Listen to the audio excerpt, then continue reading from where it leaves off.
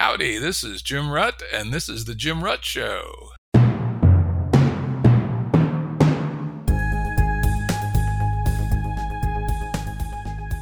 Listeners have asked us to provide pointers to some of the resources we talk about on the show. We now have links to books and articles referenced in recent podcasts that are available on our website. We also offer full transcripts. Go to jimruttshow.com. That's jimruttshow.com. Today's guest is Tristan Harris. Tristan is the co-founder and executive director of the Center for Humane Technology. Hey, Jim, it's good to be here. Thank you for having me. Yeah, great to have you on. Some interesting stuff we're going to be talking about. Tristan was the first design ethicist at Google. We'll talk about what that is a little later. He's an expert on how technology is steering us all. Tristan has spent over a decade understanding the subtle psychological forces in play in our online world. And he's the co-host of the podcast, Your Undivided Attention. In various writings and sayings, you've said that your experience as a magician, as a younger person, have helped you inform your perspective about the online world. Could you tell us a little bit about your magic days and what that perspective has provided? Yeah, I always start with magic because if you start by looking at what technology is doing, the common metaphor is people think, well, it's all about how we're using technology, that we're the ones using it. And the premise of, I think, the rest of the conversation we'll have today is really more about how is technology influencing us. And the reason I go to the magic metaphor so often in my childhood is it's about recognizing asymmetries of power, like an asymmetric advantage. And that's what a magician essentially has over you, is there's a sense of they know something about your mind that you don't know about yourself, because if you did know that about yourself, the magic trick wouldn't work.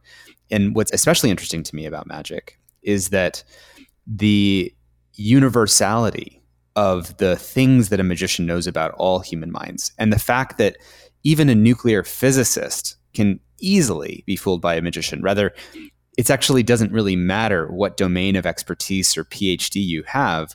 Magic is about a subtler layer of human vulnerabilities. Think of them like the zero-day vulnerabilities or the backdoors on the human mind, in terms of cause and effect reasoning, in terms of attention, in terms of misdirection. And that's obviously the kind of basic stuff. But as you go more advanced, there's a whole long list of psychological features. And I think one last thing there is that magicians are kind of like the first applied psychologists, because way before we had official fields of psychology, they were figuring these things out. And they didn't even name the principles, but they had this whole kind of library of things that they were aware of and started to exploit. Makes perfect sense. You've also mentioned working with the famous, or maybe it's infamous, Stanford Persuasive Technology Lab. Who are they and what impact do they have on our situation and on your perspectives? So at Stanford, I studied computer science, and so I have a typical computer science background, but I was mostly interested in the psychology, cognitive science sort of dimensions. There's actually a major at Stanford called symbolic systems that, a lot of alumni, famous alumni like Reid Hoffman and Scott Forstall, the guy who invented the iPhone, were actually in that program that I was kind of more oriented to. And part of that program, there was a class by this one professor named BJ Fogg, and from his lab called the Stanford Persuasive Technology Lab, where they essentially took everything we knew about the field of persuasion, influence, social psychology, Robert Cialdini's influence, slot machine design, clicker training for dogs, click, click, get the dog to eat the thing, reward it. And he applied all those disciplines, all those domains of expertise into, hey, what if we were to embed that in technology? Could technology be an influence over your attitudes, beliefs, behaviors, habits? And, that class, there's a whole history we can go into there, but the founders of Instagram were in that class. Many of the early alumni that went on to join the growth teams at the early tech companies, Uber, LinkedIn, Facebook, many people went on. And because it gave a tool set how to build more and more engaging products. And I just want to name really quickly that the professor, BJ Fogg, is often vilified, I think, incorrectly, because he warned the FTC about the dangers of persuasive technology and where this could go back in the late 90s. I think it was 1996. And he has always tried to apply persuasive technology for good. Things like world peace. He actually had a project called Peace Dot, which was like peace.facebook.com, peace.google.com, where each tech company would ask, how could it be persuading the world towards world peace?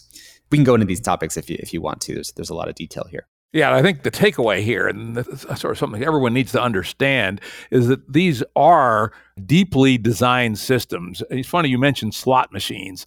The first time this issue of deeply cognitive science informed technology was when a business friend of mine went to work as the COO of the third largest slot machine company in the United States. Oh, really? Yeah, he did. Yeah, this was in the 90s. We had dinner, I don't know, a year later, and he was, telling me all about what he was doing. And he told me this is the third largest slot machine company. They had 200 PhDs on staff. And he said they all came from the disciplines where people are basically torturing rats and make them do various things. So I'm like, oh, that's great.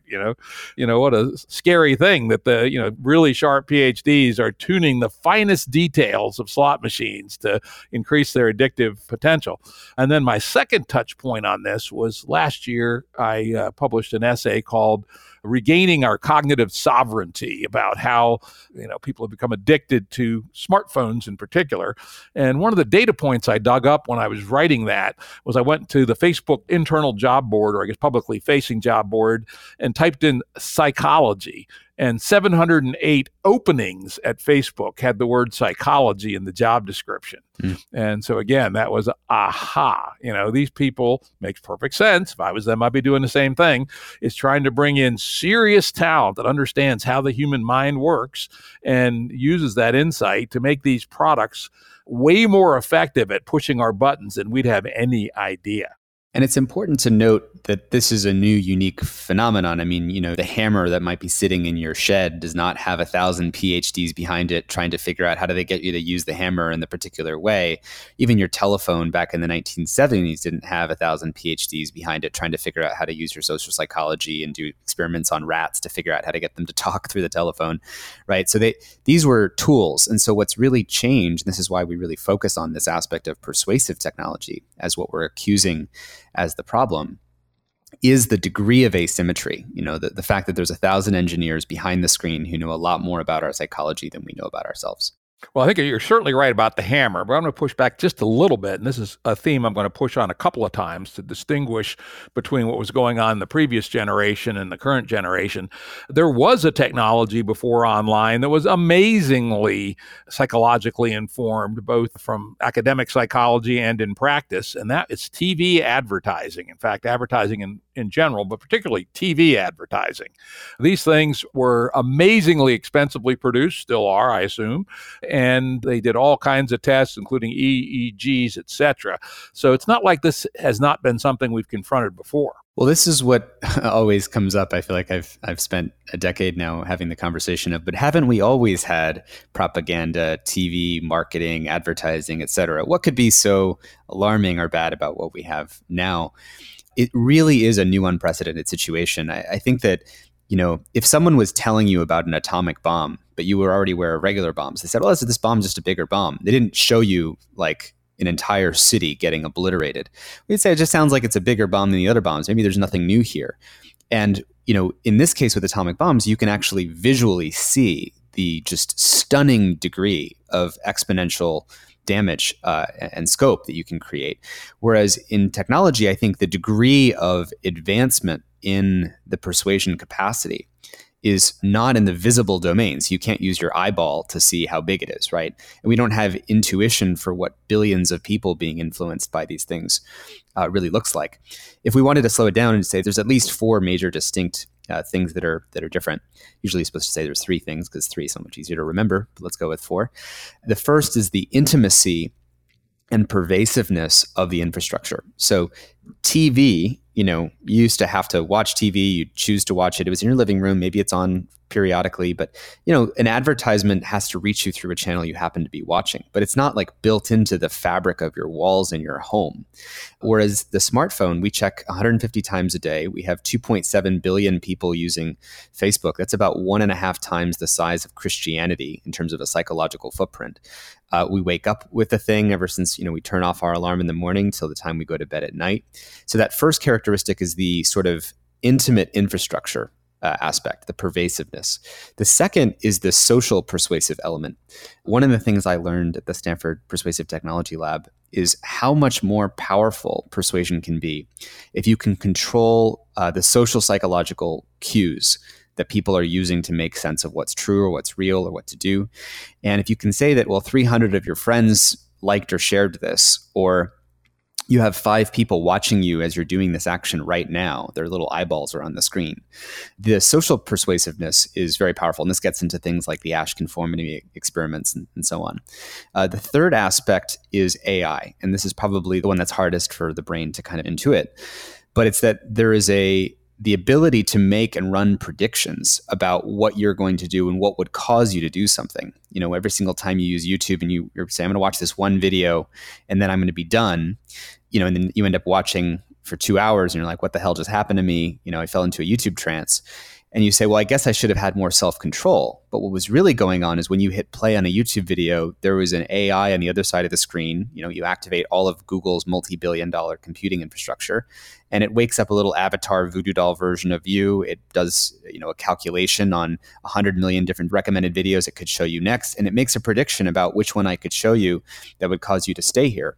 And so we don't really think about the unfairness of this fight between our Paleolithic brain on one side of the screen and then the biggest supercomputing infrastructure in the world on the other side.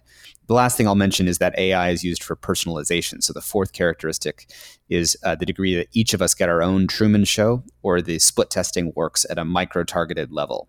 So instead of billboards or advertising on TV, where you're getting a sort of broadcast capacity, you don't actually know who's watching what, except to some coarse grain levels.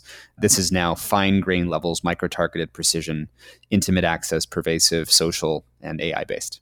Indeed. I was involved in some businesses in the 80s, 90s, and even into the early double aughts where direct mail was a big part of the program.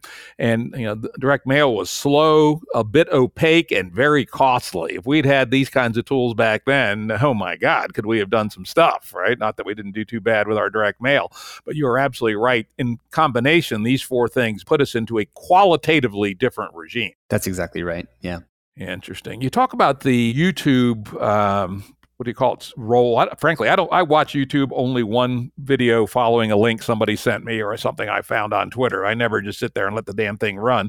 But I understand a lot of people do.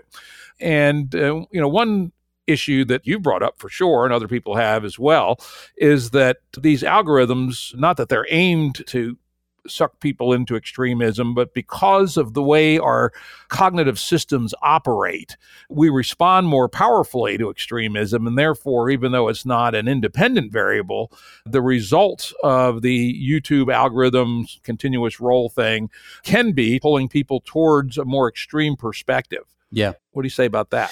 Yeah, well, I'd like to go even stronger and say that the regime of social platforms and YouTube and so on that we have basically jacked into the brains of 2.7 billion people is completely dismantling our information environment. It has poisoned the information ecology. It's like the Flint water supply for our brains. And that might sound like extreme statements, but I hope we get into defending why that's actually the case, because I want people to not see this as a conversation between, are we addicted to YouTube or are we not? Did it get me to watch one more video or did it not? It's more about the whole grand set of sort of climate change-like effects it creates in the social fabric. But to answer your question specifically, so, we have at the Center for Humane Technology a bunch of ex-tech whistleblowers who are building some of these different systems. And one of them is Guillaume Chasleau, who's an amazing researcher and whistleblower who built part of the YouTube recommendation system. And, obviously, how much have you paid for your YouTube account recently? Yep, nothing, right? Nothing. So, and how is YouTube, and Facebook, et cetera, worth more than $1.5 trillion of market value? They sell attention, and obviously that is the product. It's actually more precisely, as Jaron Lanier would say, the ability to just imperceptibly change your identity, belief, behaviors, et cetera, is the product. So the capacity to influence you is the product, and they need your attention to do that. And because YouTube is competing with TV and with Facebook for attention, it needs to get more and more aggressive over time. So they'll start adding things like autoplay, et cetera. And a lot of people don't know that 70% of the billion hours a day that people spend on YouTube is driven by the recommendation systems. 70%. It's not like we open up YouTube, there's this blank white box and we just click the videos that we want to watch or type in the search terms we want. We do that too, but we do that vast minority of the time. Mostly it's the autoplay. So now you imagine, okay, so that doesn't seem so bad. Let's say the AI pointed at my brain gets me to watch one more video. Doesn't seem like such a bad deal. The question is, what is it actually steering people to do? And notice that it's not us that are responsible for what we watch. It's mainly YouTube here because it's got the asymmetric influence and 70% is driven by it. And, the metaphor we like to give people here is if you were to line up all the trillions and trillions of videos that are on YouTube on one axis, one spectrum, and on the left-hand side of the spectrum, you have Walter Cronkite, calm, rational, Carl Sagan, Neil deGrasse Tyson, Richard Dawkins, whatever you want to say is the sort of calm, rational side of YouTube, the Jim Rutt podcast. And then on the other side, you have Crazy Town. You have the extreme conspiracy theories, hate speech, white supremacist movements, all the crazy stuff. Now, any person you drop along that spectrum, starting at any video, anywhere from calm to crazy, when YouTube wants you to watch more, on that axis, which way is it going to send you if it wants you to watch more videos? It's never going to send you to calm videos because those are not really good for engagement. And so conspiracy theories, extremism, or things that further affirm your existing worldview are the things that get more traffic. So now if you zoom out and imagine a kind of godlike view of the attention economy, you've got 2.7 billion human animals just, in this little farm that's in front of you. And imagine we just tilted the entire attention economy in the direction of the more extreme stuff. And I want people to really feel the kinesthetic gravity of what that would feel like as the whole world tilts towards just slightly more extreme things. 3 examples of that were in 2 years ago, if a teen girl was watching a dieting video and what would she be recommended? She'd be recommended anorexia videos. If you were watching a 9/11 news video, it would recommend 9/11 conspiracy theories. And if you were watching a NASA moon landing video, it would recommend the flat Earth conspiracy theories. Now, this might sound just kind of funny, like, it occasionally recommended flat Earth, but it recommended flat Earth conspiracy theories hundreds of millions of times. And I know the people who work in the disinformation space who've actually been studying some of the flat Earth movement. And I think people really underestimate the damage that it has done. Because if you think about it, if the Earth is actually flat and the government's been lying and science has been lying and NASA's been lying, everyone's been lying, it means that all of science is now under question. You can't trust anything that science is telling you if you believe that the Earth is actually flat and everyone's been in on it. And so it's like a trust atomic bomb is what we're going to get to hopefully more is in conspiracy theories. There's sort of an asymmetric power to fear, uncertainty, doubt, conspiracy theories, et cetera. Yeah, that's an interesting one because, again, my reaction as a science-oriented person is, what the fuck would anybody even contemplate something like that? Is it some kind of postmodernist ironic hack or what? But apparently there actually are people who believe this stuff. Pretty amazing. And it's actually been used deliberately. So there's evidence that Russia actually in their information operations actively promotes conspiracy theories. They've actually been going into U.S. veterans groups and actually trying to seed conspiracy theories and doubt into those groups. Rodrigo Duterte, the Philippines authoritarian ruler, there's evidence that in the Philippines, the populist movement, there was a specific use of the flat Earth conspiracy theory in the populist movement in the Philippines to dismantle trust in the system. When you don't trust things, the main thing you want is someone to keep you safe, like strongman dictators. So they're actually a very effective tool in the arsenal of information weapons. And of course, all sides are using it. I mean, I think a good example on the other side is Adam Schiff, right? He kept saying, I have proof that Trump was colluding with the Russians. Rah, rah, rah.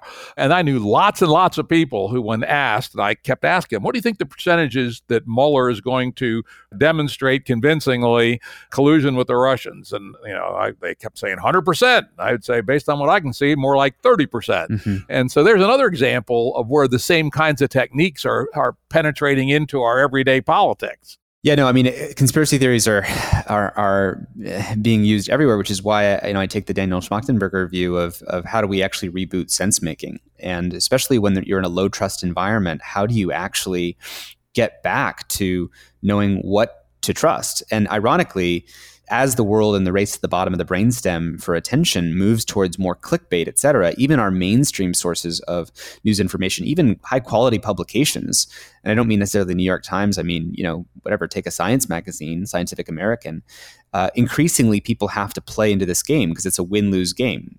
If I don't do the more outrageous clickbaity thing and exaggerate the climate change claim, et cetera, then my competitors will. And so if I want to get people to even look at my thing, I've got to play the game. Yeah. And so that's why these multipolar traps on attention are so pernicious and at the root of our problems here. And of course, one idea about how to make sense, do sense making, is to do it collectively. That one of my favorite quotes that I've coined is that humans are approximately the stupidest possible general intelligence. As far as we know, we're just over the line in our evolutionary tree. Ma Nature is seldom profligate in her gifts from evolution, and one can go into the cognitive psychology of intelligence, and I could go down a long list on how you could make way smarter intelligence than us. So let's assume we're the stupidest possible general intelligence, plus or minus epsilon, some small amount. And so if we're going to fight back against these monoliths, we probably can't do it together. And so, Daniel Schmachtenberger and Jordan Hall, others have been involved in promoting the idea of collective sense making. And in fact, there's a interesting Facebook group called Rally Point Alpha, where we try to help each other out. We'll float stories and say, what the fuck is this, right? Is this horseshit or what? Or we'll also deconstruct them and try to point out the techniques that are being used to, misinform, what we call bad faith discourse. So maybe at least one answer to this problem is to encourage people to join up with other people and jointly use our weak but collective intelligence to make sense of this flow of bad faith and just money-oriented stuff that's coming by us. Yeah, well, I think those folks have been right to point out how much of information has had a for-profit motive, which means it's sort of more propaganda than there is actual information. I'd like to do a quick thing of I think people often underestimate the degree to which we've hollowed out our information environment and our sense making. And one thing I like to do to give people as a metaphor for this is, newspapers thought that they were in the truth business, that their product was selling truth. But when these tech companies come along, actually, there's sort of two phases to this. The first phase was when Craigslist came along, newspapers realized actually they weren't in the truth business. They were in the classifieds business because Craigslist came along and ate their lunch. And suddenly they had to figure out how to make the online advertising thing work and do a hybrid business model, et cetera. That was the first phase of newspapers realizing they weren't actually in the truth business. Then the second phase comes along after they figured out how to kind of stabilize after Craigslist came and took their classifieds, which is they thought they were in the truth business again, but then what they actually realized is they were in the attention business, not the classifieds business. The reason that they found that out is Facebook and YouTube come along. Imagine two black boxes, right? In the black box on the left, you have essentially a news organization, Wall Street Journal, New York Times, et cetera. You've got to pay those journalists $100,000 a year, $200,000 a year. You've got to pay those editors. You've got to pay for the Iraq security details. You've got to pay for the long time it takes to do an investigative story. You've got to do interview witnesses. You've got to do fact checking. You're going to get it wrong. It's not going to be perfect, but there's some kind of notion of process and there's human moral judgment involved. And that is an expensive set of inputs to produce what on the output side? Well, an article or a newspaper report. And that generates a certain amount of attention and then that's sold to advertisers. But it comes at a very high cost of paying all those human beings. So then YouTube, Facebook, Twitter, et cetera, come along. And especially the social media companies say, I have an idea. And by the way, I'm not saying this is actually how it went, but from a business perspective, this is effectively why those businesses are so successful, is they said, instead of paying those journalists, what if each person was convinced to be narcissistically addicted to how many followers they had and how much attention that they could broadcast, that they'll essentially be a useful idiot in the attention economy and be publishing and generating attention for free out of their own narcissism because people want to be seen as smarter and more thoughtful and get people interested in their lives, et cetera. So you start posting photos of your breakfast or you start posting news articles and saying how smart you are. So if you think about those two black boxes, the left is a very expensive way of producing human attention. The one on the right, the social media companies, is a very, very cheap way of producing human attention. We're essentially the Uber drivers of the gig economy, creating and producing human attention, essentially at no cost for free, not even getting paid by the companies. But then what that means news is that we replace that process of investigation, of fact-checking, of witness reports, of long cycles and human discernment with essentially a bunch of angry people who are yelling, thinking that they have the smartest take. So they do breaking news in all caps. They do cynical commentary. They take the least charitable example, they amplify it, build a mob around it, and say, look how bad the other side is. And that has become the default information environment. And when you realize that that's actually what's happened, and that game theoretically now the New York Times on the left-hand side has to compete with that, they have to now say, well, let's at least play the clickbait game to even get those articles, to get the same amount of attention. So it's really screwed up the entire information environment. And I think that's what I think people deeply underestimate about what's gone on. Yeah, the game theory dynamic. My friend Brett Weinstein. Good friend. Yes, he's a friend of mine for years and a great guy. And part of his core analysis of what's going on is that it's the same old shit, right? It's evolutionary dynamics and it's game theory dynamics. And what he always underlines is the one that's doing us the most harm across the board is the race to the bottom. Yep. And essentially what you're describing with respect to the news dynamic is, even now the New York Times is full of these stupid ass stories about some British princess or some goddamn thing, right? Who gives a shit, right? On the scale of things, it's a zero. But because they're in the clickbait business, they're forced to fill the front page full of crap so they can compete with Facebook. Well, this is all why the fitness landscape needs to be a fitness landscape that's coupled with human values. What are the things that we actually want the competition to be for? But this is why it's so dangerous. If the competition and the fitness landscape are basically anchored on the resource of human attention, then that's basically a reverse engineering of the human psyche to elicit responses out of your nervous system. I think of it like insider trading on your nervous system. I have asymmetric access to know how to do a trade to get the outcome that I want from your behavior, whether it's a habit formation or a belief shift or infinite scroll. We didn't really go through the other examples of the persuasive things. Just to give one more of the auto-playing videos or the infinite scrolling feeds, our co-founder at the Center for Humane Technology, Asa Raskin, he actually invented the infinite scroll feature. So that's that thing where you scroll with your thumb and it never stops, right? It wasn't always designed like that. And the insight comes from a study that was done, I think it's at Cornell. There's a food lab where they had 6 people sitting down at a table, each with a bowl of soup in front of them. And 2 of the bowls of soup had a little pipe underneath that was actually refilling the bowl of soup with more soup as the person drank. And the question was essentially about food psychology and consumption. Do people know when to stop on their own? And it turned out that the auto-refilling soup bowls, people ate about 76% more calories, and they didn't really notice. And so the point is that our brains, just like a magician, rely on stopping cues to know when to stop. Like there's natural breaks in our experience. And the idea of technology is, well, we don't want those stopping cues showing up because that would have you stop and reconsider what you're doing. So let's actually remove those stopping cues and get you infinitely scrolling in a trance.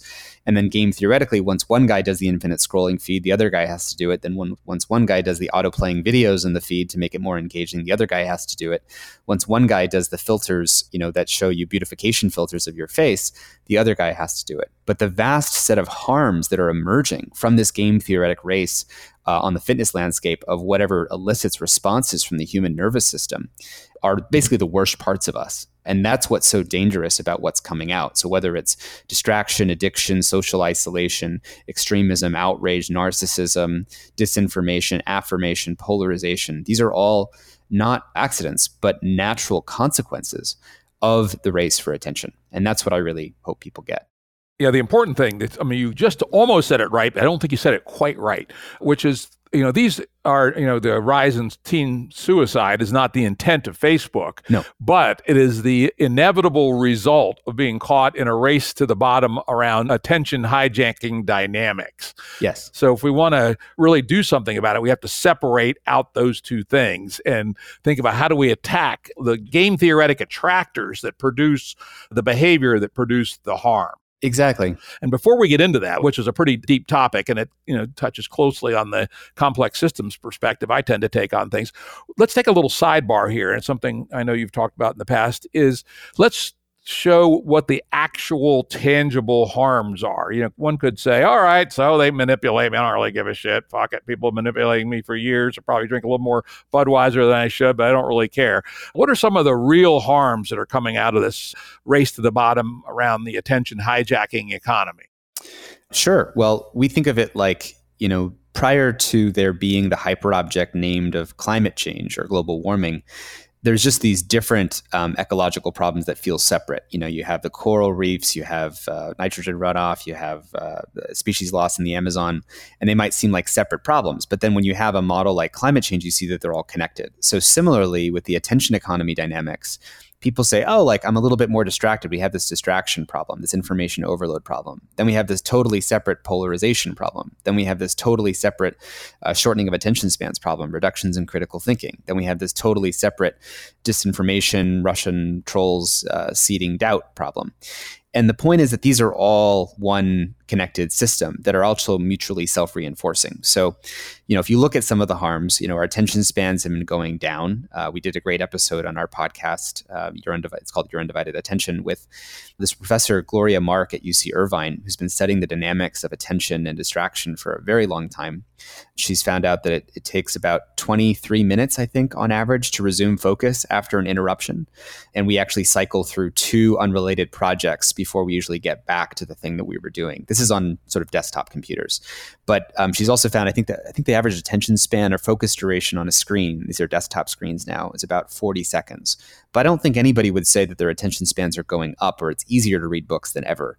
But it's actually harder and harder and harder because we're training our nervous systems to condition them to expect rewards or juicy, exciting things at a more and more frequent rate. So that's like one of the first areas of harm. Then you have addiction and isolation. So, the more the race for attention is, to keep you on the screen, that's basically to keep you by yourself, right? Scrolling. That means disassociated, your chin down, your esophagus compressed at 45 degrees, not really breathing as much, feeling less and less sort of in your body. These isolation dynamics are really costly. I was just talking with the former Surgeon General of the United States, Vivek Murthy, and he was talking about how he believed that isolation and loneliness are one of the biggest invisible social problems that is not getting nearly enough attention.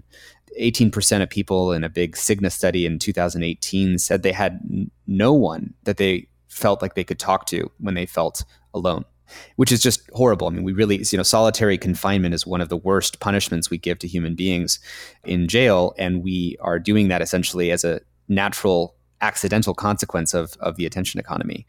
My biggest fear, we can go through the harms forever. We have a project called the Ledger of Harms on the Center for Humane Technology website, where we try to outline many of these things. But my biggest fear is actually the breakdown of the information environment, the dismantling of sense making, and the loss of trust in society that emerges where we don't even know what to trust anymore. That's the thing that if we just jump to the chase, we're really worried about.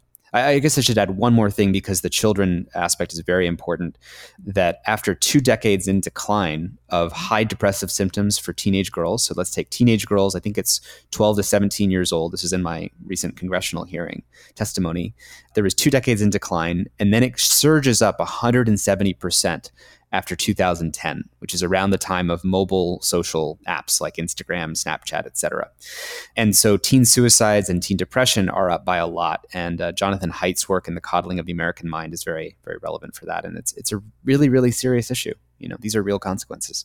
Yeah, let's focus back on the one you call out as the core, the breakdown of sense making. Sometimes I also label it information nihilism, where people are unable to make distinctions any longer between, what is sense and what is nonsense. Yeah, well, we can go in a lot of different directions on it. I mean, I think that your listeners have already listened to Daniel Schmachtenberger, hopefully, and others so clearly articulate that. Again, speaking to someone actually just recently high up in the tech industry about this, we were talking about election integrity and, what do we do to protect the 2020 elections? And it's not like, yes, we should do more to protect against bad actors, but the amount of our natural information environment now that's just gibberish clickbait, and that's the default information environment. I think that's the invisible thing that's so bad, is we need high quality sources of information and making sense of things. And at the very least, I think we should avoid anything whose business model is chasing attention. As soon as we know that your business model is chasing attention, that just means that there's distortion running all the way through the way that you are publishing information. So things that are more subscription-based, Financial Times, et cetera, are less likely to be incurring that kind of damage. Yeah, let's talk about that a little bit. I was involved in building out a fair amount of the pre-internet and early internet online information services, including way back yonder in 1980, The Source, the very first consumer-oriented online service. And throughout most of that time, most products were paid and were not advertising supported. At the very end, around 1996, something like that, AOL started doing a little advertising, but it wasn't the core of the business model until after the 2000s. Do you really think it's possible to put the genie back in the bottle and say no more advertising supported businesses on the internet? Well, it's very, very hard. I mean, I think of the advertising business model almost like the fossil fuel era of energy in our energy economy. Our entire economic infrastructure is basically directly coupled with the petrodollar, petroleum, and global economy. And I think that much of the growth of the U.S. stock market in the last couple of years has been by the major advertising based companies. And if you subtract that from the economy, how do you do that? That's $1.5 trillion of market value at the very least if you take Google and Facebook together, who are based on advertising. So I'm not saying it's easy, but we have to be able to name the perniciousness of this business model. I mean, I honestly think I've been withholding from being the outrage machine here, but I think this is leading to a kind of dark ages in terms of what we've already been heading into. We've been baking our society for about 6-7 years in these automated algorithms of YouTube, and whatever good they do now, we have to recognize that for 6 or 7 years, they were recommending conspiracy theories and extremism and outrage and polarization, affirmation, not information. So, the first is to recognize that the true cost of free. We like to say that, free is the most expensive business model we've ever created because it destroys kind of everything else. And as you said, I think in a previous episode of your podcast, we can go back to things like subscriptions. I think you said that on average, Facebook would be $2 a month for a user around the world. And obviously the developing world is different than the mainstream world. But we've actually dealt with this with things like Netflix. I mean, the average time spent watching Netflix is something like 71 minutes a day. And people pay $11.99 a month. I think that's the rate now. I can't remember, for their Netflix account. And people actually spend almost as much time on social media, and they're not paying anything. But would you be willing to pay, if you already pay that for Netflix, why wouldn't you be willing to pay for social media that was actually in service of human values? Yeah, I keep talking about this, as you just pointed out, and I don't get anybody to nod their heads. In fact, we did an experiment once for $20 a month. Would have brought one into a community, both political and online community. And man, do people hate to pay. And I'm sure you've read Chris Anderson's book, Free, The Future of a Radical Price. Yeah. And unfortunately, even 1 cent is very different than free. And part of that is that people hate to have to fill out yet another set of usernames and passwords that have potentially high stakes, i.e. they're connected to their credit card or to their bank account. And gosh, I wish I could figure out a way, or somebody else could. I'm getting a little too old to be doing this stuff myself, but that the next generation of entrepreneurs could figure out a way to move back to an era where people pay for value and advertising is not the core of the business model. But I don't see it. Yeah, well, I think people like Apple, I always say that Apple is actually one of the interesting actors in this space because their business model is not monetizing your attention. In fact, they're kind of like the government of the attention economy. They choose which apps get to participate in the App Store. They choose, the rules and the sort of building codes of what an app is and what levels of notification access you get and what you can and can't do and all that stuff. They can actually create the kind of payments infrastructure that could be based in, built into iCloud, and for a few dollars a month, basically have dollars automatically flow to things that provide more value. But again, we need to change the fitness landscape of the attention economy, so we're not actually competing for attention at all, but competing for essentially help in our lives. And it's interesting. I use this metaphor sometimes of, I don't know, if you asked me like 5 years ago, would you pay $11 multiple times a day to get around a city? To pay that much money? And I'd say, whoa, are you kidding me? That's like so expensive. I've got a bike, I've got public transportation. I'm not going to take taxis everywhere. That'd be ridiculous. That's so expensive. But I think that Uber and Lyft and the sort of on-demand ride sharing provide such levels of efficiency and value that we can suddenly be the places that we need to be, that people are willing to pay because it actually makes their time go where we want it to go. And I think that that's what we're missing in this economy, is that if we actually lived in sort of a time well spent world where, yes, we're paying for, subscriptions, or we're paying for money, but our use of technology aligns with where we want it to go in the world. And we wouldn't be just left with this sort of hyper distracted, constantly overloaded, polarizing our societies, going into a dark ages. I mean, I don't think it sort of should be obvious to people by now that this business model is just totally unsustainable.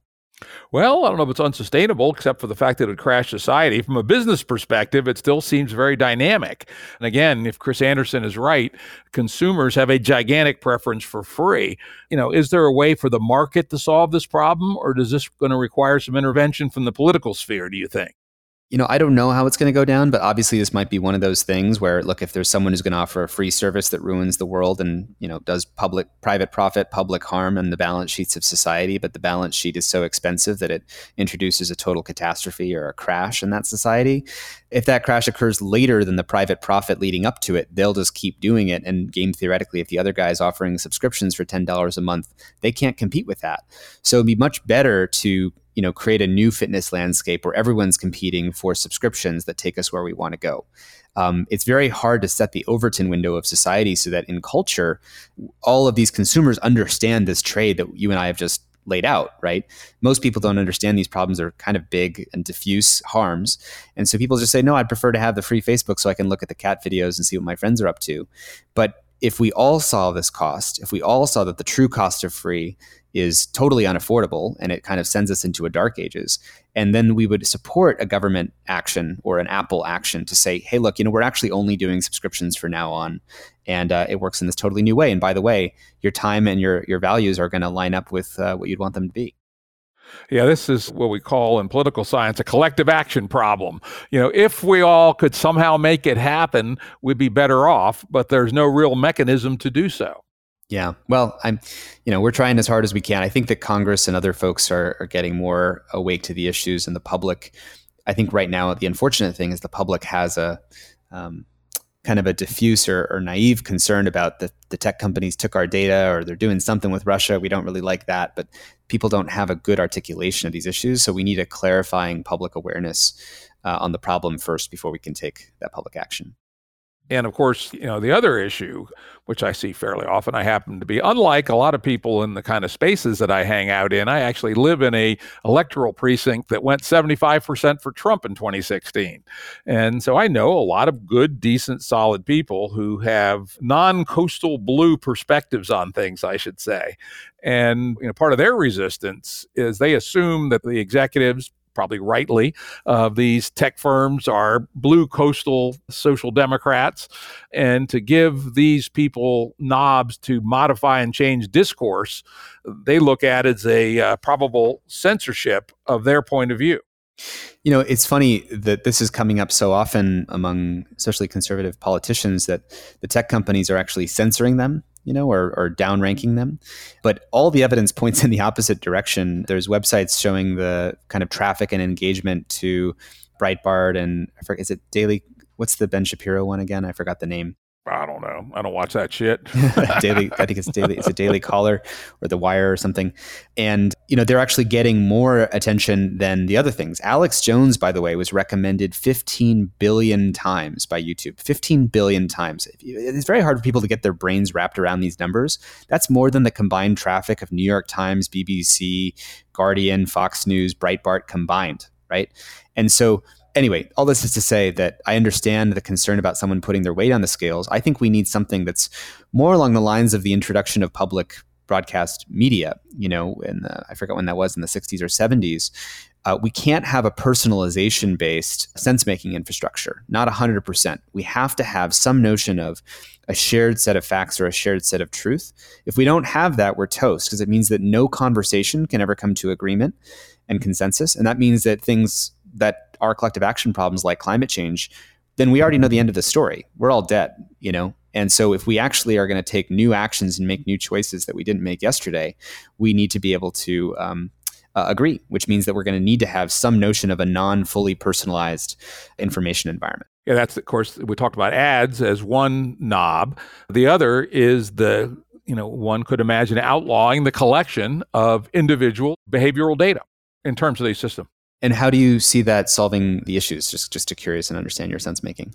Well, let's put a sharper edge on it. If Facebook had no data about my behavior, it would be essentially impossible for them to micro-target me. And so the efficiency of the whole cycle would go down substantially, probably by a factor of 5. And we'd be getting closer back to the economics of direct response US mail, as opposed to the unbelievably highly efficient micro-targeting that can be done today. So it's essentially a major de-optimization of the cycle. Yeah, but I think one issue is the collection of the data, but it's you have to ask, like, is there a way that Facebook would be unable, or could they not have access to your data? I mean, by definition, they have your friends. By definition, they have the posts that we post. By definition, they have to keep track of what gets clicked so they can show you back later the number of likes that you have. So they can't erase that information unless you want to go to a totally ephemeral social network or something like that. The second problem is that people actually prefer personalized news feeds over, let's say, chronological ones. Like, we could erase all of the engagement metrics and say, let's just sort news feeds by, what the exact chronological order and time that they posted them. But people don't like that because it's actually really inefficient. And you kind of scroll through a bunch of stuff that's not so relevant. We actually prefer things to be filtered for us. And if the filtering requires uses of data to make that process more efficient, people want that.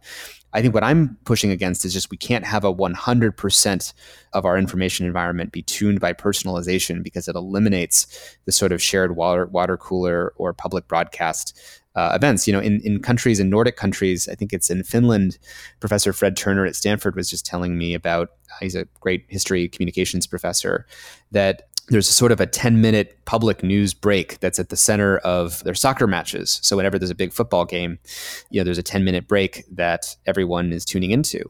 And they put that at the center of the attention economy and create a sort of shared set of information sense making for everyone. And I think things like that, where we're balancing the personal with the public, is what we need more of. I'm just going to follow back up on the idea that we want personalized services. I've experimented quite a bit with Facebook.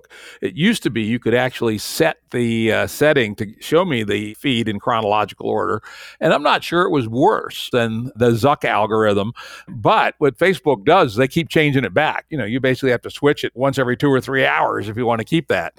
On the other hand, I have also experimented with turning off history on Google.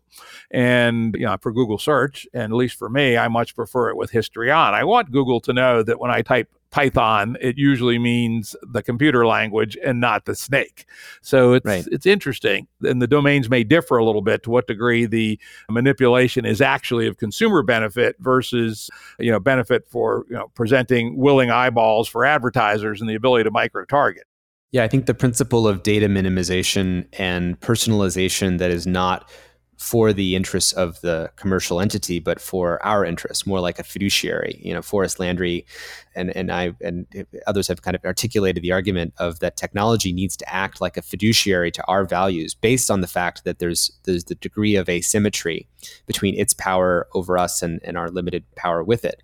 So if you compare and you lined up these comparisons, you say, let's say, a doctor knows way more about medicine than you do. And when you're there lying unconscious on the operating table, you are fully in the submission of what they can do to you, right?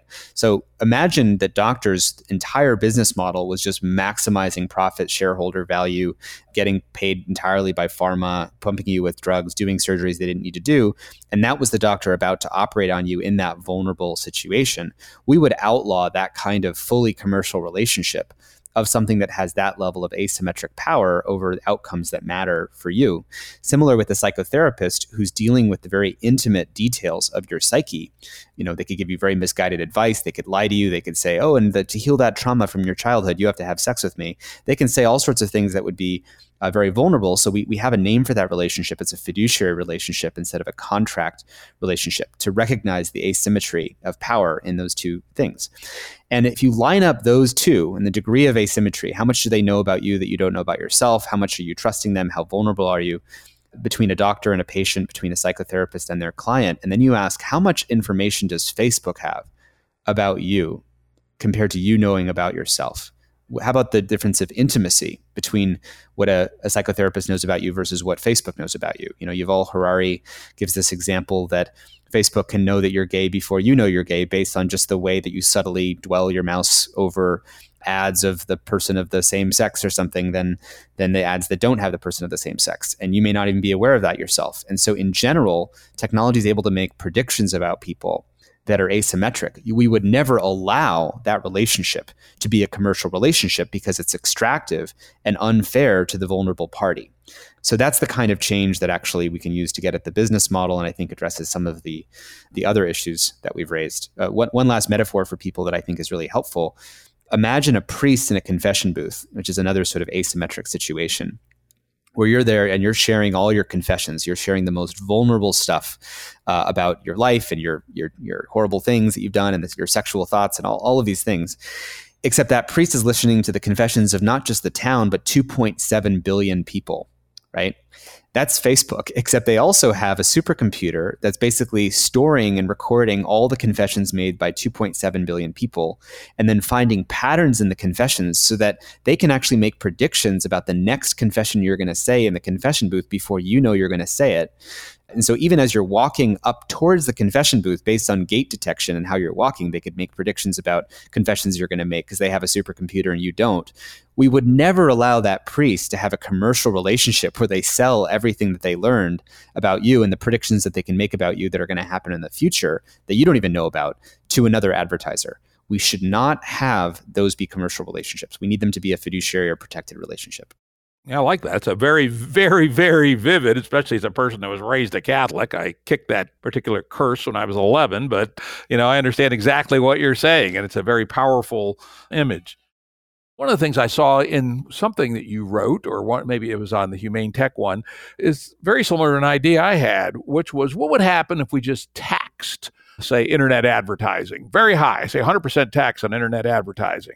Do you think that would be enough to get the virtuous circle to spin the other way? Yeah, it's a good question. We haven't done a full policy economic analysis of, how to do that. Part of this is like saying, okay, we have this bad business model that's, we want to get people off of it. And one way we've dealt with this in other, situations. Right now, if we subsidize oil, so we keep using it, but what if we start taxing it to a degree that it starts to get more expensive than the regenerative alternatives? Then there's a crossing point, and then suddenly the economy flips into the regenerative alternatives. And so the issue here is that all of our technology being advertising backed is essentially parasitic, extractive, and polluting.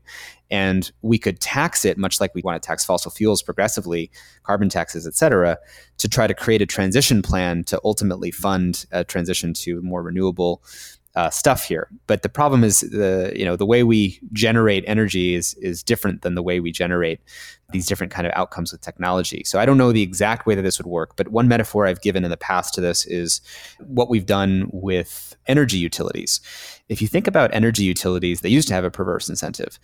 They actually make more money the more energy you used, including the more energy you waste. So please leave the lights on, leave the faucets on, leave the shower on. We make more money the more energy you use. And we would actually want to send that nest into your home that actually encourages you with, points and rewards to keep using as much as possible, because that's how the energy management, prediction, AI, et cetera, would be incentivized. And we actually successfully went through legislation in the United States. As far as I understand, I think 50% of US states now have what they call decoupling, where they fully decoupled how much energy you use from how much money they make. And the way they do this is based on the seasonal availability of energy. And I'm going to tie this back, by the way, to attention, because it's another finite resource. We have a finite amount of attention, we have a finite amount of environmental resources and energy. How do we manage this?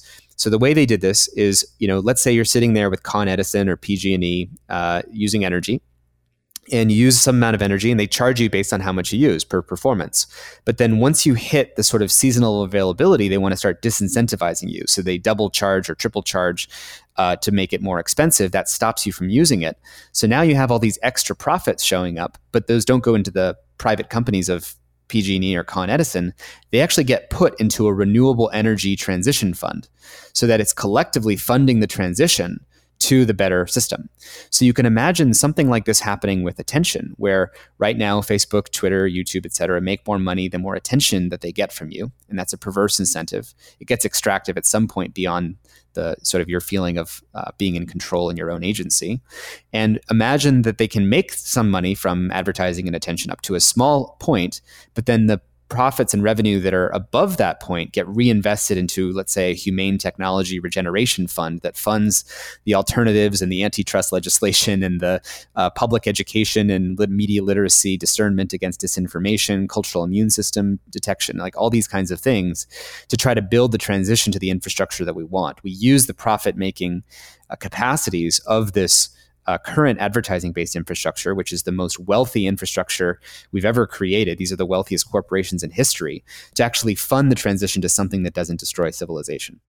Yeah, there's a lot of details that need to be worked out there, right? When you try to get government to invest in new technologies, it doesn't necessarily work too well very often. But, there's two parts of it. Even if you just had the tax, right? Suppose you had just had a tax, 100% tax on internet advertising, it actually lowers the activation energy for a subscription service to be able to compete, because the guys with the advertising aren't making anywhere near as much money as they used to be making. Right. So obviously there's some more straightforward plans like that. Because I imagine that this is going to have to be done progressively in some way, much like carbon taxes have to, build up slowly over time. There's different ways of doing it. Yeah, and I will say, as part of my prep for this call, I watched your testimony in front of Congress. And I got to say, our Congress critters, well, maybe they're trying to get it now, unlike a few years ago. They're still pretty vague on the whole thing, seems to me. Yeah, there's differences here. We've said in a previous episode on our podcast, we actually, this was a recent House congressional hearing Jim's referring to on online deception. It was called Americans at Risk, Deception in the Online Age. It was with deep fakes, and it was the House Energy and Commerce Committee on Consumer Protection. So I will admit that, many of those members really were not as aware, certainly to the degree of harm that's being created, and they were framing it as a problem of bad apples. We have these really good social platforms that are, the gems of the American economy and doing good in society. But then we just have these bad guys, these bad bots, bad Russian bots. We've got these bad deep fakes. We've got this bad fake news content, and we've got these bad dark patterns. We have to get this bad stuff off these good platforms. And the main reframe I was trying to provide is that's not the situation at all. The natural functioning of the social media advertising extracting, attention extracting platforms are to cause these harms. And that's not something that I think the members were aware of. But I will say, something else, which is, if you go back to the Zuckerberg hearings, if I ask you, what do you remember? Do you remember, Jim, about what's the one talking point or sort of memorable thing coming out of those hearings? Truthfully, I didn't even watch them. I did watch his Georgetown speech, I see. But I did not watch him on Capitol Hill. Well, for those who were tracking that, the typical answer is there's a one moment where I think it's Orrin Hatch asks Zuckerberg, so Mr. Zuckerberg, how do you make money? And Zuckerberg replies, Senator, we sell ads. And that being the most memorable line coming out of what was probably more than 8 to 10 hours of hearings, right? It basically makes the public remember one thing, which is that government is incompetent, doesn't get it, and they didn't even know his business model, et cetera. How would you ever trust regulation coming from a body like that? And if I were Zuckerberg and if I were Facebook, I would have paid for that moment to happen, because it generated the kind of trust imbalance that I would want people to be storing in their brains. And what it makes you forget is that there is plenty of other questions asked by other senators and Congress members that were actually very good. Senator Kennedy from Louisiana had asked some really fantastic questions. Blumenthal, Warner, the Honest Ads Act. There's a lot of good stuff happening on Capitol Hill. It's not passing, but the point is there's a distribution of awareness, and there's great groups like Tech Congress that are trying to actually bring more people with technology expertise into government. You still are left with this problem, which if we kind of zoom out a little bit, is the problem statement that we at our nonprofit, the Center for Humane Technology, kind of focus on, which is the E.O. Wilson quote that the problem of humanity is we have Paleolithic emotions, medieval institutions, and godlike technology. And that those three operate on different clock rates, because the Paleolithic emotions in our brains are baked 200,000 years ago, our medieval institutions update very, very slowly, craft laws very slowly, elect people very slowly. And then our godlike technology is accelerating at faster and faster rates. It's meta acceleration. And what happens when your steering wheel is lagging 4 years behind your accelerator? You're going to crash. So some way or another, we have to bring the clock rates of these three things into more alignment and have a better control system, which is why, Daniel Schmachtenberger says, I think referencing Barbara Marx Hubbard, that if we have the power of gods, we have to have the wisdom, love, and prudence of gods and discernment. So that's kind of the broader situation, that when we ask about regulation, it needs to be thoughtful about the godlike capacities that we've created. It'd be nice if it could happen. I'm not sure I believe that it can happen within the status quo. I think, as you know, Daniel Schmachtenberger, myself, and a bunch of other people are working on something we call Game B, which is to fundamentally reform society in a way to be able to actually deal with these issues. Everything I've seen, everything I've heard, I just don't see it. I mean, how are we going to solve climate change with a collective action problem like we have in bad faith discourse, et cetera? How are we going to get, trillions of dollars worth of capital in terms of these advertising supported business models under control unless we have a fundamental rework of our political and social institutions? Yeah. No, I mean, it's an enormous problem, but I'll say right now that the technology companies aren't helping. I mean, right now, more than about 50% of recommendations about climate change on YouTube are for climate denial videos and climate hoax videos, et cetera. And so when we have polarization and climate denial actually being the default information environment, I mean, Jim, the reason I work on these issues actually, and I'm so concerned, is I actually think the climate, ecocide issues are the thing we really have to pay attention to. And the technology makes it impossible for us to ever come to agree because it's polarizing us into different realities. And that is the most existential issue for solving any of our issues. So this is almost like the infrastructure issue we have to solve to address the other ones. Yeah, it's the forcing function, or at least it's the outer forcing function, right? If we don't destabilize our society other ways, for instance, the level of inequality gets so high that we have a violent revolution with the usual outcome of some bad dictator in charge. If we don't accidentally create a genetically engineered organism which produces gigadeaths, if we avoid nuclear war, then climate change will get us sometime early in the next century. So we have a lot of existential risk problems, not just climate change, but it's the one that we know is coming. The other ones are more speculative and lower probability. Yeah, we've got a lot of sense making that we need to do to deal with all of the shorter term threats. I'm with you there. Yeah, and is there any hope at all that these incremental approaches driven by the U.S. Congress can get us there? Well, I think that there's what I am optimistic about, and I'm not saying that I'm optimistic about the whole system, but we have to keep going on, is that at least in Congress, what I found is it's not that everybody knows everything we've laid out in the sort of information ecology, destruction, dark ages sort of thing, and then they just disagree. It's actually just that they don't know. And when people wake up to what's actually going on, they're terrified and they want to help. So I actually think there's, we sort of say, like, unlike climate change where you have to convince thousands of companies in hundreds of countries and get lots of governments to coordinate to change all of this infrastructure to be carbon neutral.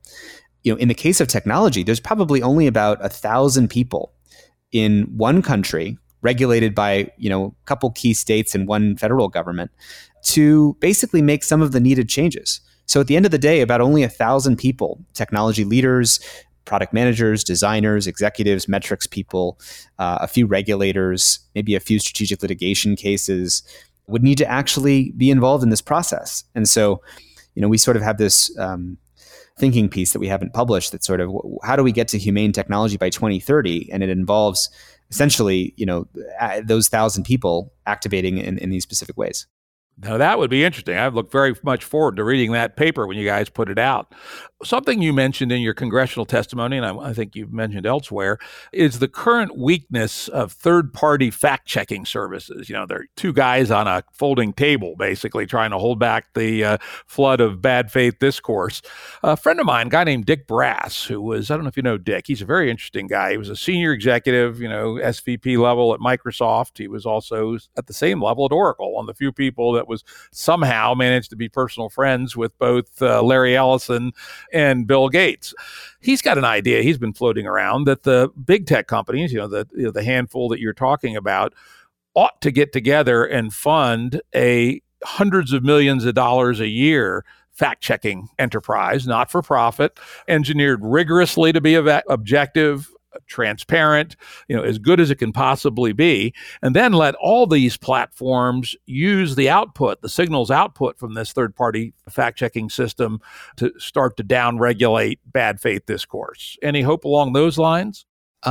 Well, I like the idea of funding with hundreds of millions of dollars a sense-making protection layer for society that's shared among technology companies. But I actually think what we really need is to build the kind of cultural sense-making infrastructure, what kind of Daniel and Forrest and Zach Stein talk about, of just better sense-making. I use the analogy sometimes of back in the 1940s when the United States saw Germany, a country that had the most sophisticated philosophy, science, culture, was an epitome of the kind of peak of a civilization in Europe, how that culture that was so sophisticated could be the one that would fall into authoritarian Nazi sort of rule. And it sort of broke their expectations about what is psychology. Like we thought we knew ourselves. We thought we knew human nature. But the fact that this happened made us question everything. And so there's a surge of interest in psychology. And in the United States, there was a group called the Committee for National Morale that was funded to help cultivate what they called the democratic personality, because they didn't take a democratic mindset or a democratic personality as something to be taken for granted, something you get for free. It was something we had to grow and cultivate. And people like Gregory Bateson and Margaret Mead, I know you had Nora Bateson on this podcast. People like this were actually brought together to say, how do we cultivate egalitarian, tolerant, empathetic mindsets? And this is what in the United States was developed. There was also a related group called the Institute for Propaganda Analysis that helped dissect in pamphlets and in libraries. They did lots of programs in schools, but they helped dissect foreign propaganda because they were worried that fascist propaganda would enter into the minds of U.S. citizens, and they had to make people more aware of how that happened. And so the point now is that we have actually more knowledge than ever, more than we had in the 1940s, about how the human mind can get influenced. Cognitive biases, behavioral science, social psychology. We have way more encyclopedic knowledge about how the mind is influenced by propaganda than ever. But instead of defending the American psyche, we're actually still behaving in a libertarian way as if each mind is this free instrument, uninfluenced by anything. And this is the thing that really has to change. So I would love to see $100 million go into protecting that, and I gave this metaphor in the congressional hearing that if Russia tries to fly a plane into the country, we have a Pentagon to protect against that from happening in the physical world. In other words, our physical world is governed by institutions and protection and systems of protection. But when you go up a layer into the mimetic virtual infrastructure of the web and these private Facebook universes, you don't have a Pentagon. You just lost your protection mechanism. So now if Russia, Iran, North Korea, Israel, Saudi Arabia, all countries who have been found to be running information operations in the United States start dropping information bombs micro-targeted to zip codes, going into U.S. military veterans groups and sowing disenchantment, we don't have a Pentagon to protect that from happening. We actually have 50 people on Facebook's trust and safety team who are actually not even incentivized to look at the problem until there's public pressure to do so. So this is the kind of thing that I think we really need, is a recognition that each society, each open society online is effectively in a global information war that can't be solved. It's going to be a chronic issue. And so we need the kind of public education and sense-making capacity that we haven't had. Yeah, that would be good. But what is it? How do you go from a point where there are some people actually believing in flat Earth and Alec Jones to a point where we have developed a immune system to that? Is it a membrane that we keep the bad stuff out? Is it more like an immune system internally where because we work collectively in small groups, we're able to sort through bad faith discourse? Sort of architecturally, how might this actually work? Yeah, it's a great question. I don't think anybody who claims to have a clear answer, I would doubt. I think the first thing for me is people have to see this problem as it occurred. Because if you try to say to someone, like, you have to change your beliefs from these crazy conspiracy theories and Alex Jones, that's not really going to work. If you tell someone, like we did with cigarettes, this is bad for you, that doesn't actually stop someone from doing it. You have to show them how they were manipulated. And that's why I have always, with the magician frame and the persuasive technology frame, focused this conversation on what is the artificial illusion, the kind of hypnotic spell that's been cast upon society for years and years and years, to say this is how the world went crazy. If we don't actually have, looking backwards the last 7 years, a view of how this is actually what happened to sense making, so we can all see this thing that happened, that gives you the kind of metacognitive perch you can climb up to now see these are the distortions that happen in our society. And I think that's the first thing, is a collective understanding of the process of how conspiracy theories came to win and how trust came to lose and all of that. So that's kind of the first step. And then I think we need an immune system that makes it easier for us to, not pollute the information ecology. We need more deterrence rather than defense. So instead of whack-a-mole, AI super lasers that are looking at shooting down the bad information that's coming in and trying to scan for fake news and trying to catch it at scale, we need more deterrence. Consequences for if something were to go wrong, you would be held accountable. And that would cause more people to be more careful about how they contribute to the information environment. This reminds me of things like, in China, for example, they will allow you to post a deepfake, but only if you disclose and label it as such, that this is a deepfake. And you can actually go to jail if you publish a deepfake without labeling it as such. And that's an interesting example where you can post certain things, but you have to take responsibility for labeling it clearly. You could have something like that on Facebook where they could even say, hey, look, there's all these mainstream news channels, whether it's MSNBC or Fox News or Breitbart or whoever, who might publish a deepfake and not label it. And Facebook could say, hey, we're actually going to suspend your account for 36 hours on Facebook if you actually post a deepfake without labeling it. So they're not saying you can't post it. They're saying you have to say that this was edited and labeled. And I think we need more preemptive liability and deterrence than we need defense. The examples you just gave there are things that are well within the power of the platforms to do today. Yeah, absolutely. How close do you think they are to feeling like they're under enough pressure from the political sphere to actually spend some of their resources on things like this? Well, they're not spending nearly enough. I mean, we've given the analogy in the past that if you compare how much Facebook spends on security to their total revenue, it's 6% of the revenue.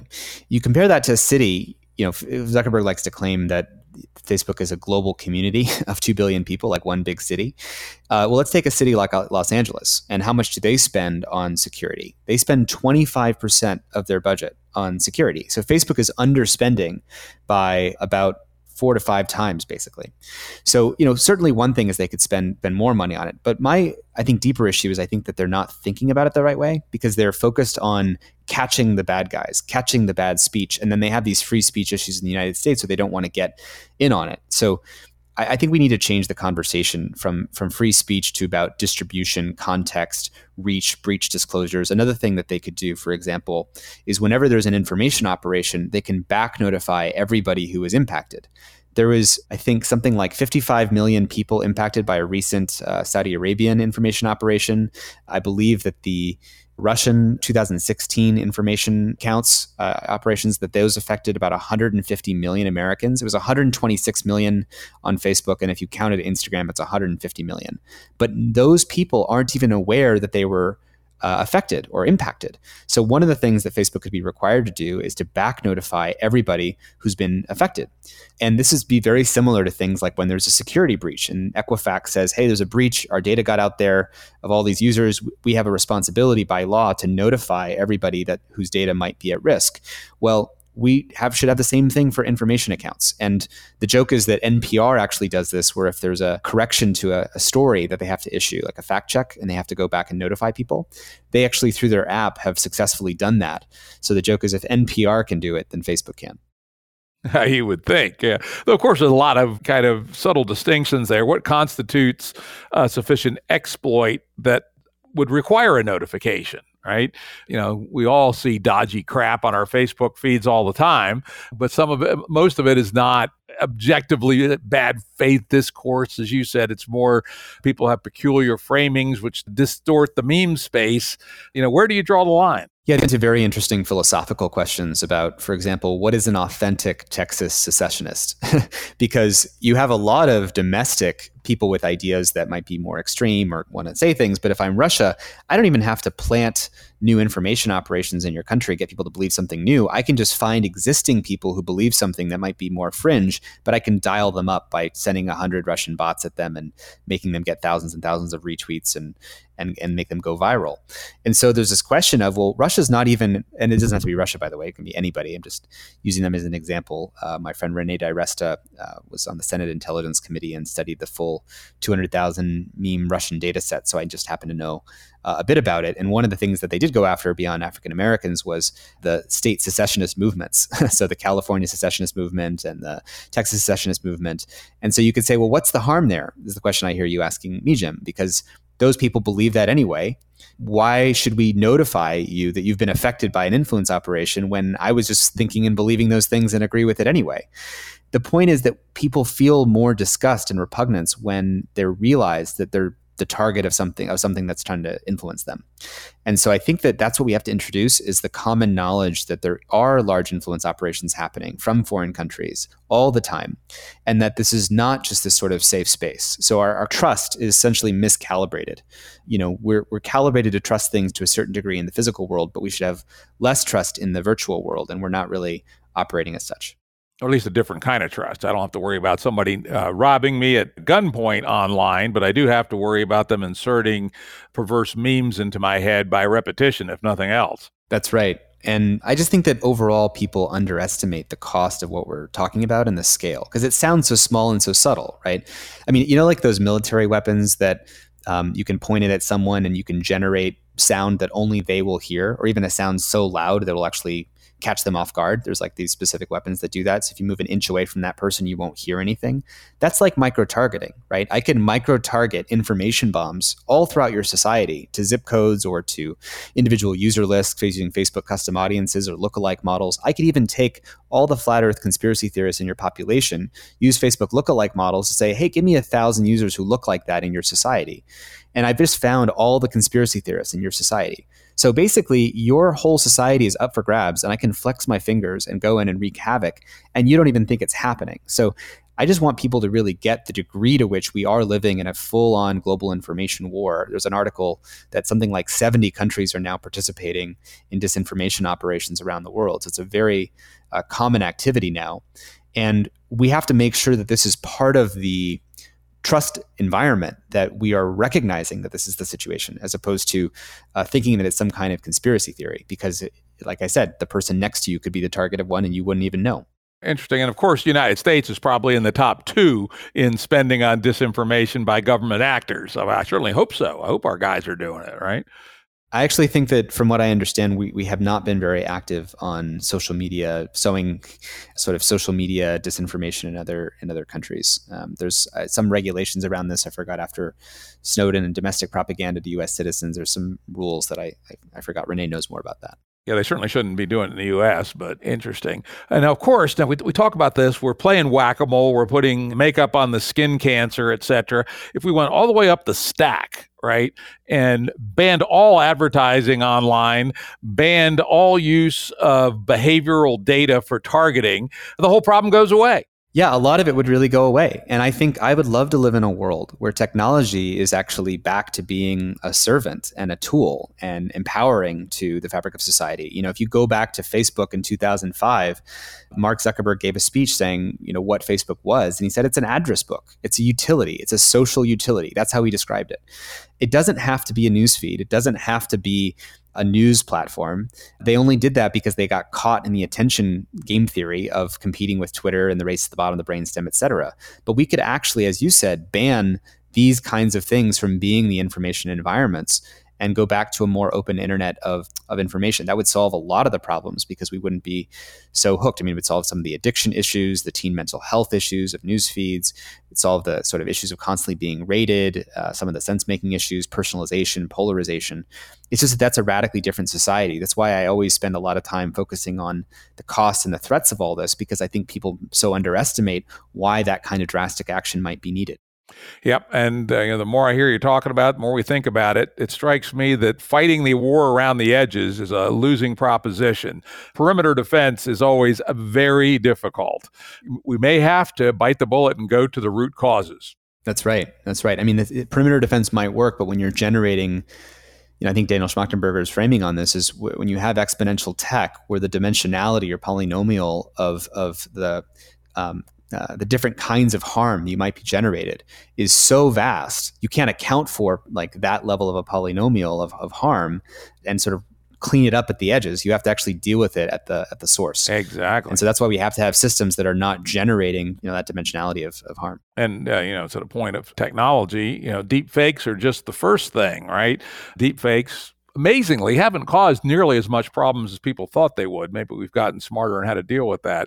But, the ability to, craft human sounding posts with images embedded and spin up vast armies of fully automated bots, that's going to heighten these problems by the natural growth of the efficacy of AI. Yeah, and I think actually people underestimate deepfakes are now starting to be used in ways that are very real. Recently, Saudi Arabia was found to have generated, I think this is right, 55,000 is my recollection, accounts that were actually the first to use the deepfakes for generating fake faces. So if you go to the website thispersondoesnotexist.com and you refresh the page over and over again, you'll get a new fake face.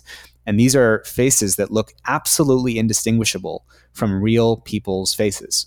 And I believe that this was used by an influence operation in which all of the fake accounts and bots looked like genuinely real people using tools like that. The one that's also most alarming, I think, that's coming is it GPT or GPT-2. It's the deepfaking text. Yes, exactly. So the ability to synthesize text in a way that sounds indistinguishable from, the actual voice of the person. Think of it like a CSS style sheet where I could take all of your written writing, Jim, and then I could generate text that, it sort of has all the Jimness to the way that you say things, but it's all in text form. And because the dimensionality of text is so much less than the richness of voice or voice synthesis, it's much easier to fake. Then you add things like, when the FCC asked for comments on, I forgot exactly what it was. They asked for public comments on some new change in policy.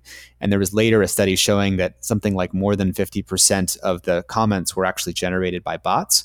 When you have comment fields that can be spun up with, bot farms by state actors or non-state actors, just spewing fake text everywhere, this is sort of the checkmate on human trust mechanisms. Because when we cannot trust the very things that are in front of our eyes or the text that's in front of our faces, the thing that's ultimately going to matter the most in this new world is, what do we trust? And I think that we're going to have more preferences for in-person interactions and real-life experiences, and hopefully back to some institutions that can hopefully be regaining our trust because they'll actually admit some of the ways in which maybe there was good reason to not trust them in the past. Yeah, GPT-2 was exactly the kind of thing I was alluding to in the growth of AI, and GPT-2 is overrated with respect to its capabilities. However, I can guarantee you a year from now, there'll be something 5 times better. And a year after that, 5 times better again. So exactly. Whether GPT-2 is the actual problem or not, we know we'll have that problem in the short term, which actually reminds me of another top of the root cause stack that doesn't get talked about too much. One of the things that Facebook does, which in general I think is better than the alternative, is they attempt to establish an ecosystem where real names have to be used. However, they intermittently do an okay job of policing that. If real name only was able to be maintained at a higher level of fidelity, some of these exploits would be a lot harder to do. Certainly the idea of being able to spin up bot armies would start to go away. Unlike on Twitter, where there is no standard of identity, and there you can assume that bot armies are running amok. Yeah, I would actually say when we zoom out and look at all of these harms, we've already named one of the biggest sort of generator functions for the harm, which is the advertising business model. But the other generator function is the lack of infrastructure that authenticates that people are who they say they are. And there's a notion of a good faith or a bad faith actor. On the internet for the first 20, 30 years, we just assume most people were good faith, blog posts you read, et cetera. That's what's so exciting about it, is you just have good faith use of a system. And so everything was positive. Everyone's posting things that are interesting. No one's trying to sow disinformation, propaganda. It's like mostly a pretty open, good faith participation system. But essentially, because the borders are open and there's no digital passport that says you have to be who you say you are, and I can use VPNs to get around whatever system you're asking me to do. I can use US bank accounts to even validate my US citizenship. And this is what, all the state actors have. The Russian trolls have US bank accounts. So it's really hard to solve these problems when you don't have a mechanism to validate that someone is who they say they are. Real names is one tiny part of it. But I'm thinking about how do we have a whole new identity and trust infrastructure for that? And that's something we really need research into. I know there's some people working on different parts of it. I'm not an expert on that topic, but it really is one of the things that addresses a huge chunk of these problems. And not addressing is what enables so much of these problems. Yeah, we couldn't even get a national ID card in the United States to handle immigration issues, right? Hard to imagine the fringes, what they would say if we had mandatory, strong digital know your customer requirements for online.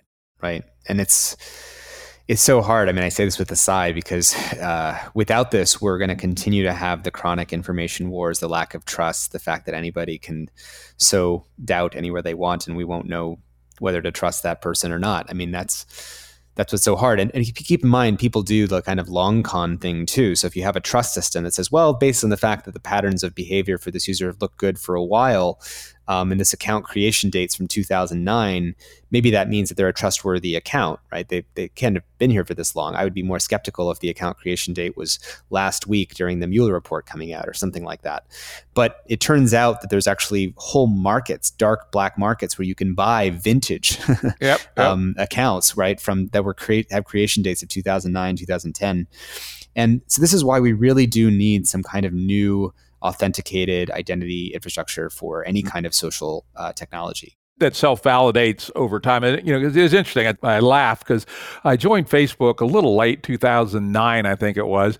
And the first week I was on there, I said, I hope the CIA is starting to grow some accounts to be used for the background story for their agents, because otherwise this is going to break the whole spy business. And of course, sure enough, they made the same inference and started growing those legends. That's the word I was looking for. They had to grow accounts to provide legend in social media. And as you say, you can go to the dark web today and, buy or sell, a well-aged, reasonable-looking identity. So age alone and the kind of soft network-generated cues that Facebook provides aren't enough. Right. And this comes down to the dimensionality of trust signals and cues that we can use, because, you're left with, well, what does their Facebook profile photo look like? Do I have a mutual friend with them? And what's the account creation date? If there's only 3 cues to go off of, that's not a lot. And when in the real world, we have many, many different cues, and we have whole body language, and there's lots of ways that can get hacked too, back to the magician background and con artists. But I think we have to think about how can we increase the dimensionality of trust signals to better reflect the kinds of things that we care about. Well, Tristan, that's all been very interesting, but it kind of leaves us at a dark point. We have multipolar traps. We have game theoretical races to the bottom. We have a political process that doesn't really seem to be capable of dealing with the problems on a timely enough basis. And we have platform companies with incentives that aren't necessarily aligned to solving these problems. Do you see anything good out there, some new green sprouts that are hopeful signals that maybe we are learning and are making progress on these fronts? Yeah, absolutely. And not that this is an easy transition to make, but I think, when the thing that's keeping you warm is a tire fire that's also polluting your air, you're still not going to walk out into the cold desert if you don't know that there's something else you can go to. So it's really important to talk about the fact that there is a way to do this differently. But we have to have a real deep understanding of what the failure modes are, what the mistakes we made are in how we got to the environment we're in today. So the main thing that we focus on with humane technology is that technology can be designed to be almost ergonomic to our Paleolithic emotions, to be much more aware of how our emotional systems and our cognitive biases and our choice-making systems can get distorted.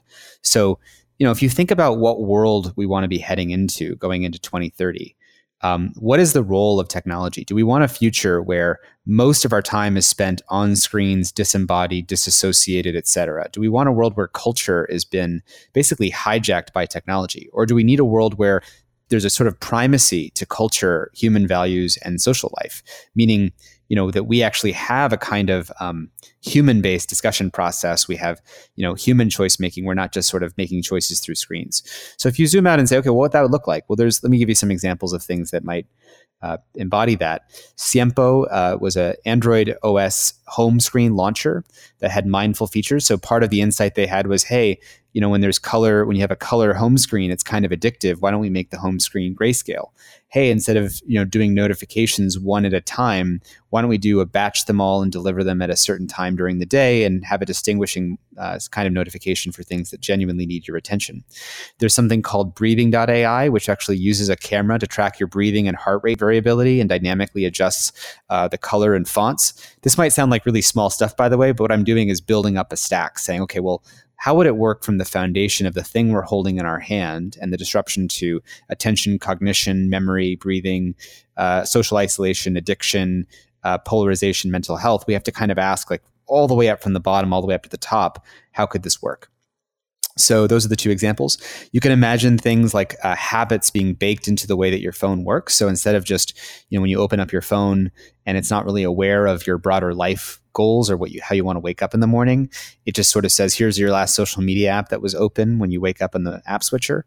Instead, have modes where when we wake up in the morning next to our alarm, it sort of lets us create that space and say, what do you want to do? And you could say, I want to pick these habits, whether it's meditation or stretching or just 10 minutes of silence, and actually design the interface around that. And things like Headspace or Waking Up, the Sam Harris meditation app, or Calm.com would kind of fall into those kinds of categories.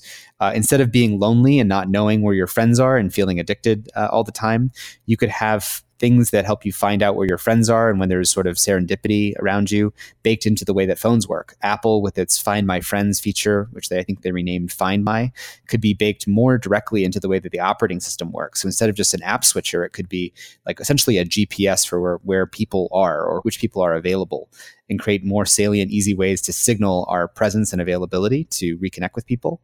Because we all know that moment when you're feeling kind of alone and it's really hard to reach out to friends because you just kind of are in a dissociated state. It's really hard to knock yourself out of that state.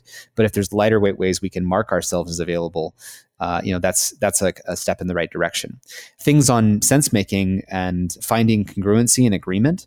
I know, Jim, you've been participating in letter.wiki, which is a really great service for long form, almost like, letters between the founding fathers, debates between public intellectuals and big thinkers about the right framing of big topics. So instead of saying climate change is just going to kill everybody, actually have a debate about climate change versus economic growth.